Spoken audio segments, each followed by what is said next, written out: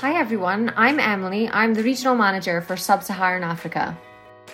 Hi everyone, my name is Ron Peter and I'm the International Officer for the Sub-Saharan region. Hi everyone, I'm Blessing. I'm the Country Manager for the University of Aberdeen and I'm based in Nigeria. Welcome to our University of Aberdeen West Africa podcast series. We're going to talk about lots of relevant and interesting topics which we hope you find useful. Join us for this week's episode.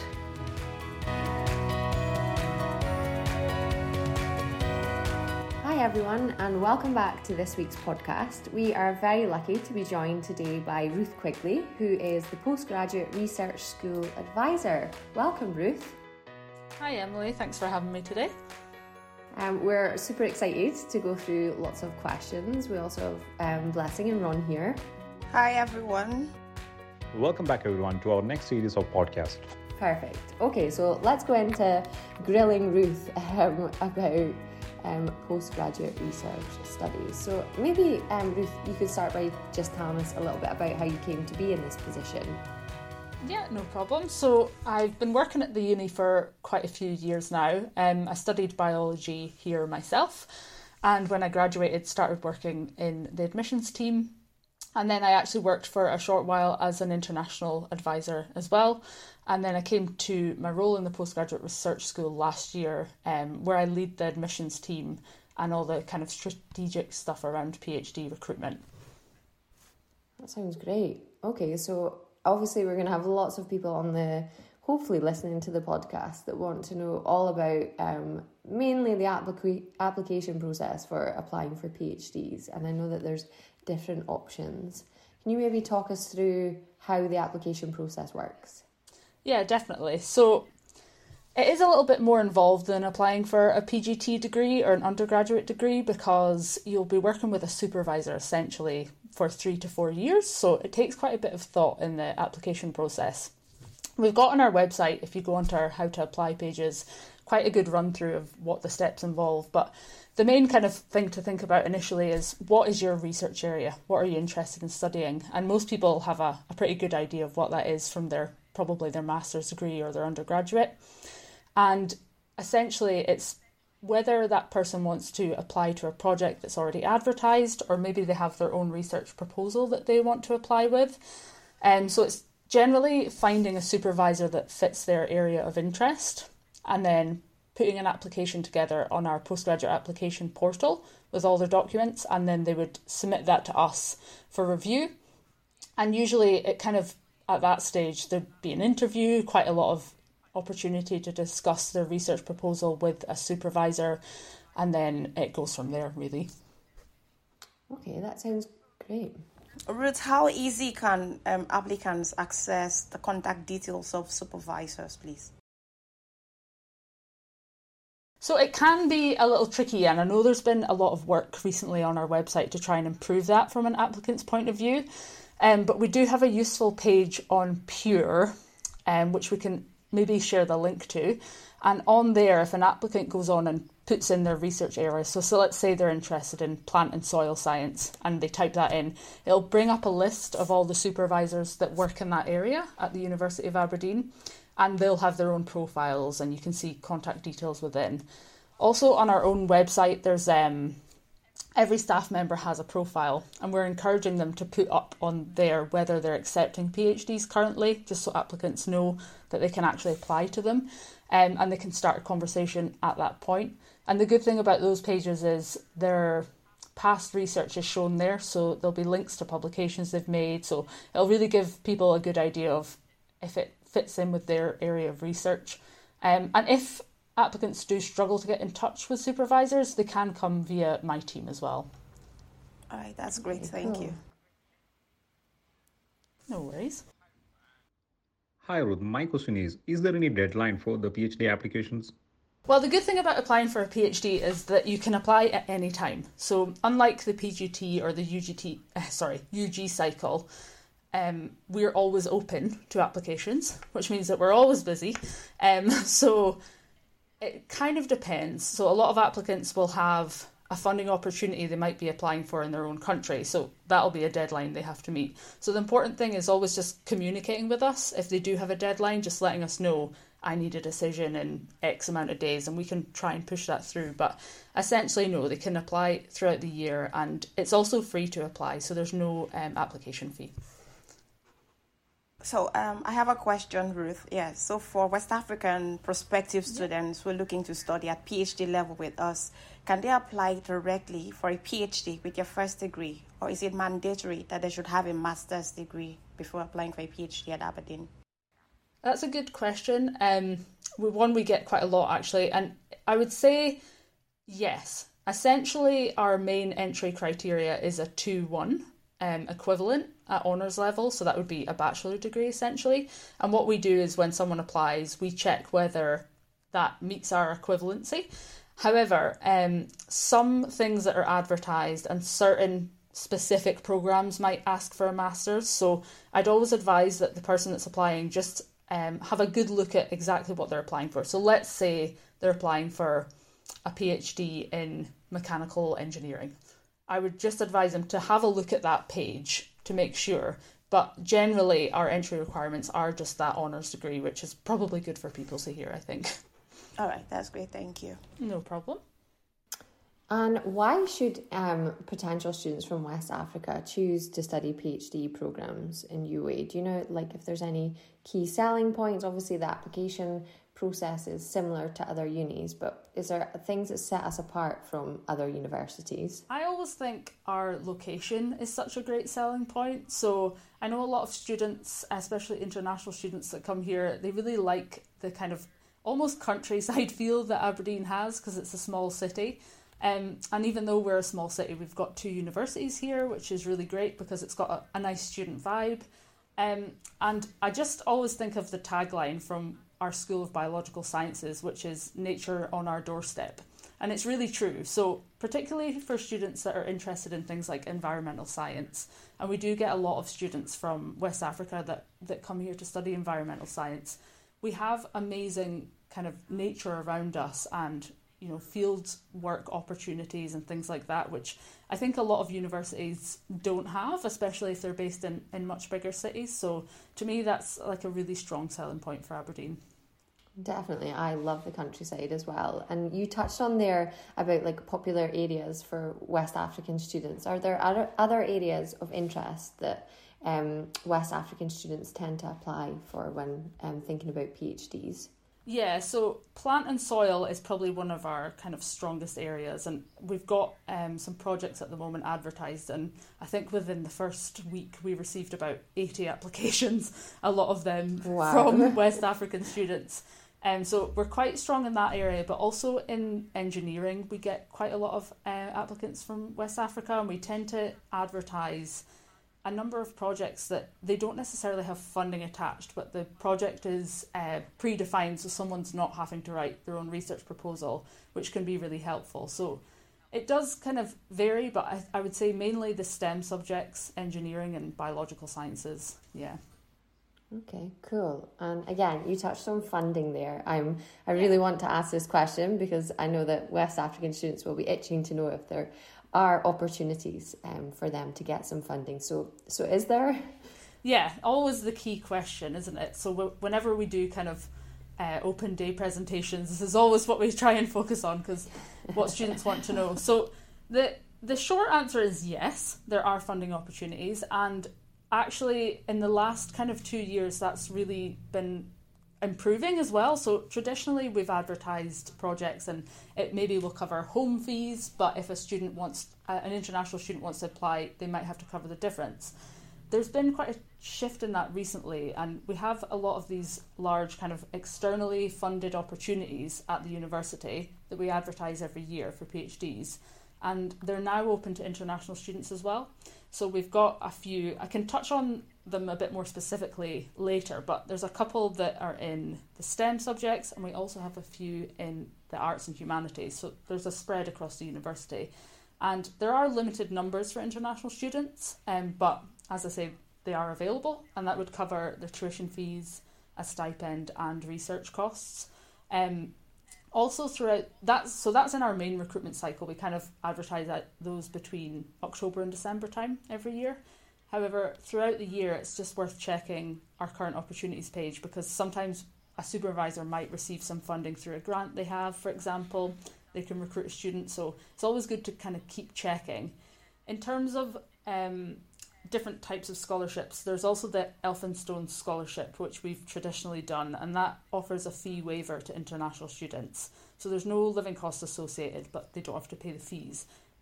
But I think now we're only offering that within the area of medical sciences. There might even be a few projects advertised at the moment. So again, just the best thing for your students to do is just to regularly look on our website to see what's there, because it changes all the time. Okay, perfect. And to look on our funding database, essentially. And when a student applies for a PhD, if they're unaware of funding, is sometimes the supervisors aware of an opportunity that they can tell the student about?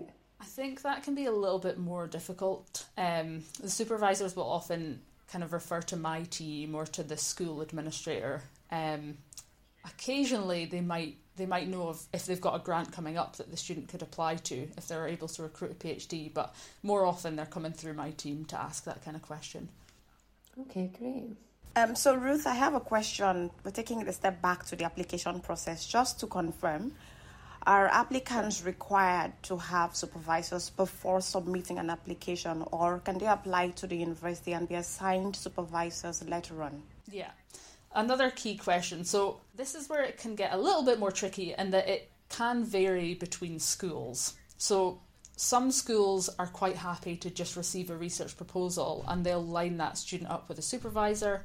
Other schools are a little bit more reluctant to do that, and they maybe want the student to kind of put a lot of effort in beforehand and find someone suitable. But I appreciate that the latter there can be quite difficult for students if they can't find someone.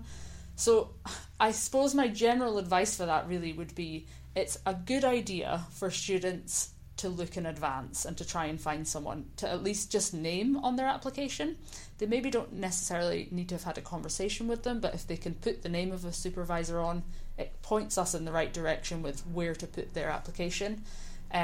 So it's not a straight answer, but it doesn't hurt for them to look and to try and make contact with them, but it's not always essential. We are actually doing some work on that at the moment though, so we're trying to kind of make sure schools can assign supervisors for applicants. It is something that we're always trying to work on. That's helpful to know, thank you. Yeah, no problem. Hi Ruth, what is the next step after submitting an application? So is there any interview? Yeah, so this is another thing that can vary, but we do try to encourage interviews for all PhD applicants, because it just gives the applicant a chance to get a bit more information about what it's going to be like to study at Aberdeen. And also, I mentioned before that they're going to be studying here for 3 or 4 years with one supervisor or 2 supervisors. That's a long time to be spending with someone, so really we want them to kind of have a good relationship. So it's not always the case that they'll be interviewed, but essentially what happens is someone submits an application and that comes to an administrator for review. And if we think there's something missing, maybe they've not provided a CV, but we'd like to see one, we'll communicate with the applicant at that stage to let them know what's going on with their application, and then it'll be sent to the supervisor.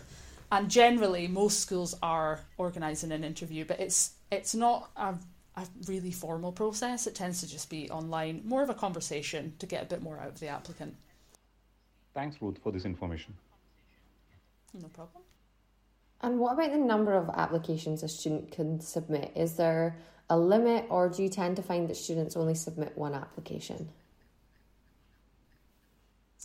No, we definitely don't. I mean, we've seen some applicants that have maybe submitted sort of 8 or 10. Wow. But it's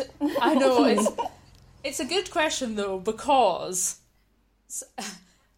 it's worth saying that if you're applying to a school, so say you're an engineering student and you want to study engineering, if you select 10 different PhD titles in engineering, they're actually only going to one person. So it may only be coming to me to review them. So I'm probably just going to go back to the applicant and say, hey, I see that you've submitted all these different titles, but I'm just going to take one of those applications for your supervisor to review. So it saves the applicant time if they don't have to do that.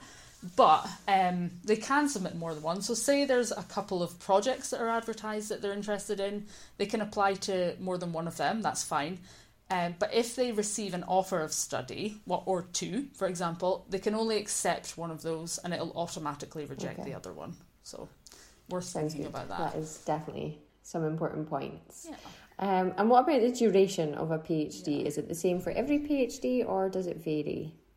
It varies a little bit. So I believe the minimum would be 36 months, which obviously in normal speak is 3 years.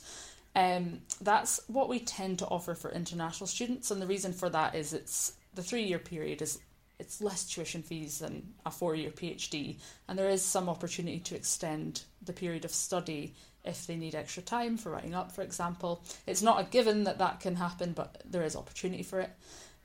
However, some of our funded opportunities that international students can apply for might be a little bit longer in duration, so they'll maybe be 3.5 or 4 years. And if an international student has received external funding that's for 4 years, that's also fine. We can amend an offer for the duration, but 3 to 4 is the standard, really. Great. And what about internships? Is there opportunities or not internships as such, but are there opportunities for graduate assistantships for international students or anything like that students can take up during their degrees? Yeah, this is one I was a little bit less sure about because I'm more focused on the kind of student side of things, and I think this fits in a little bit better with more of a job contract, but I think Ron maybe had a bit of information on that. Is that right, Ron? Ruth, I'm not familiar about the internship opportunities that we offer, but I know we do offer to our PhD students opportunities like teaching assistant, demonstrator, and marking opportunities.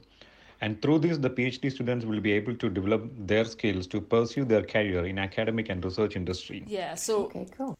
When a student is doing their PhD, there's opportunity for being a demonstrator within schools, which is basically helping out with the undergraduate and master's teaching. And that is a paid job. It's not a guarantee that a student will get that opportunity, but generally the schools are advertising them every year and PhD students can apply for that. But in terms of kind of a different kind of research assistant type role, that I'm not too sure about, I'm afraid. Nice. Sorry. Do you guys have any other questions for Ruth? Ruth, what advice or tips would you give to West African students who are looking to apply for a PhD with us? Do they have to write a 2-page research proposal, something of that sort? Yeah, so a couple of tips just from... So I've probably been doing research applications for about 4 years now, so I've probably done thousands of them by this point. You get a good idea of what a good application might look like. I would say generally, if an applicant is submitting a research proposal, it's something that we're looking to develop on our website actually is a bit of guidance around what that should look like. So hopefully that'll be coming at some point. But I would say probably trying to keep it quite succinct. Like you say, not more than kind of a few pages, because some supervisors, they receive so many applications and it can be difficult for them to go through that in depth. So keep it quite short. The other really big piece of advice I would give is if an applicant from West Africa is applying for a funding opportunity in their home country, try and get the application to us in really good time in advance of the funding deadline, because it can take kind of 5 to 6 weeks to get a decision on a PhD application. We obviously try to get them out much quicker than that, but it can take a little bit of time. And the other thing is just communicate with us. When the application's in, keep in contact with us as administrators so that we know what your deadlines are, what you're applying for.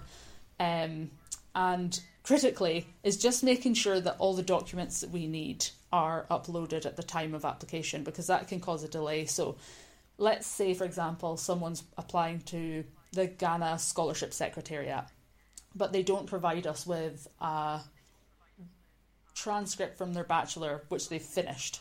We really need that to make sure that we can check that they're equivalent. So it's just going to delay the application, because we'll have to go to the applicant and say, actually, can you give us this document? So that's probably the main tip, is just to kind of speed up the process for them and make it a bit smoother. That's good. Thank you. Really helpful to know. No problem. Is there anything else off the top of your head, Ruth, that you can think that we might have missed? I would say that just for applicants to look out for opportunities like our postgraduate virtual open day, because we kind of run them, I think it's 2 to 3 times a year at the moment, and usually myself and my team are there and we can give advice on their applications there and give kind of in-depth information about applying for PhD. So look out for those opportunities and come along, and really just regularly kind of look at what we've got available, because new stuff is coming up all the time and there's a lot more opportunities for international students to get funding as well. And I'll maybe touch a little bit more on the studentships. I can give you a little bit of specific detail about them if that's helpful. Yeah, that would be great. Thank you. Yeah. So probably around October this year, we'll be advertising, off the top of my head, it's about 4 big studentship opportunities, and mainly in the areas of STEM, so in the sciences. And they're, out of those kind of 4 opportunities, there'll probably be 5 to 6 places available for international students. So it's such a great opportunity because it covers their fees, their stipend, and research costs. So all the applicant has to do is cover their relocation costs, which is obviously a big thing as well. And relocating to Aberdeen from West Africa is probably quite a big deal, but it gives a really good leg up. So I would say to look out for those. I can't remember what else I was going to say because it's left my head, sorry. Oh, that's what I wanted to mention. So I'm not quite sure when this podcast will be going out, but at the moment we have a number of opportunities advertised in plant and soil sciences, and that would be a PhD in the School of Biological Sciences, and there is an international place there as well, so it's worth applying if any of your applicants are interested in that area. And that'll be advertised every year as well. We'll have an international spot for them. Super. That sounds great. Thanks, Ruth. Yeah, That's good. yeah, it's a great opportunity. So Yeah. Yeah, no, and today's podcast has been great. You've given us so much insight and definitely refreshed Blessing, Ron and myself's understanding of PhDs as well. So thank you. And hopefully the students listening will also have all of their queries answered. But as always, if they do have questions, they can always just email in. Or as Ruth said, go attend the virtual open days, where hopefully you'll get to speak to Ruth and her team virtually at that point. But yeah, just on behalf of all of us, thanks so much for joining us today, Ruth, and hopefully have you on another podcast again soon. Yeah, thank you for having me. It's been great, and I appreciate PhD study can be complex, so hopefully that's been helpful. Definitely. Bye, guys. Thanks. Bye. Thank you, Ruth. Very helpful session. Bye now. Thanks, Ruth, for coming to our podcast and providing this information.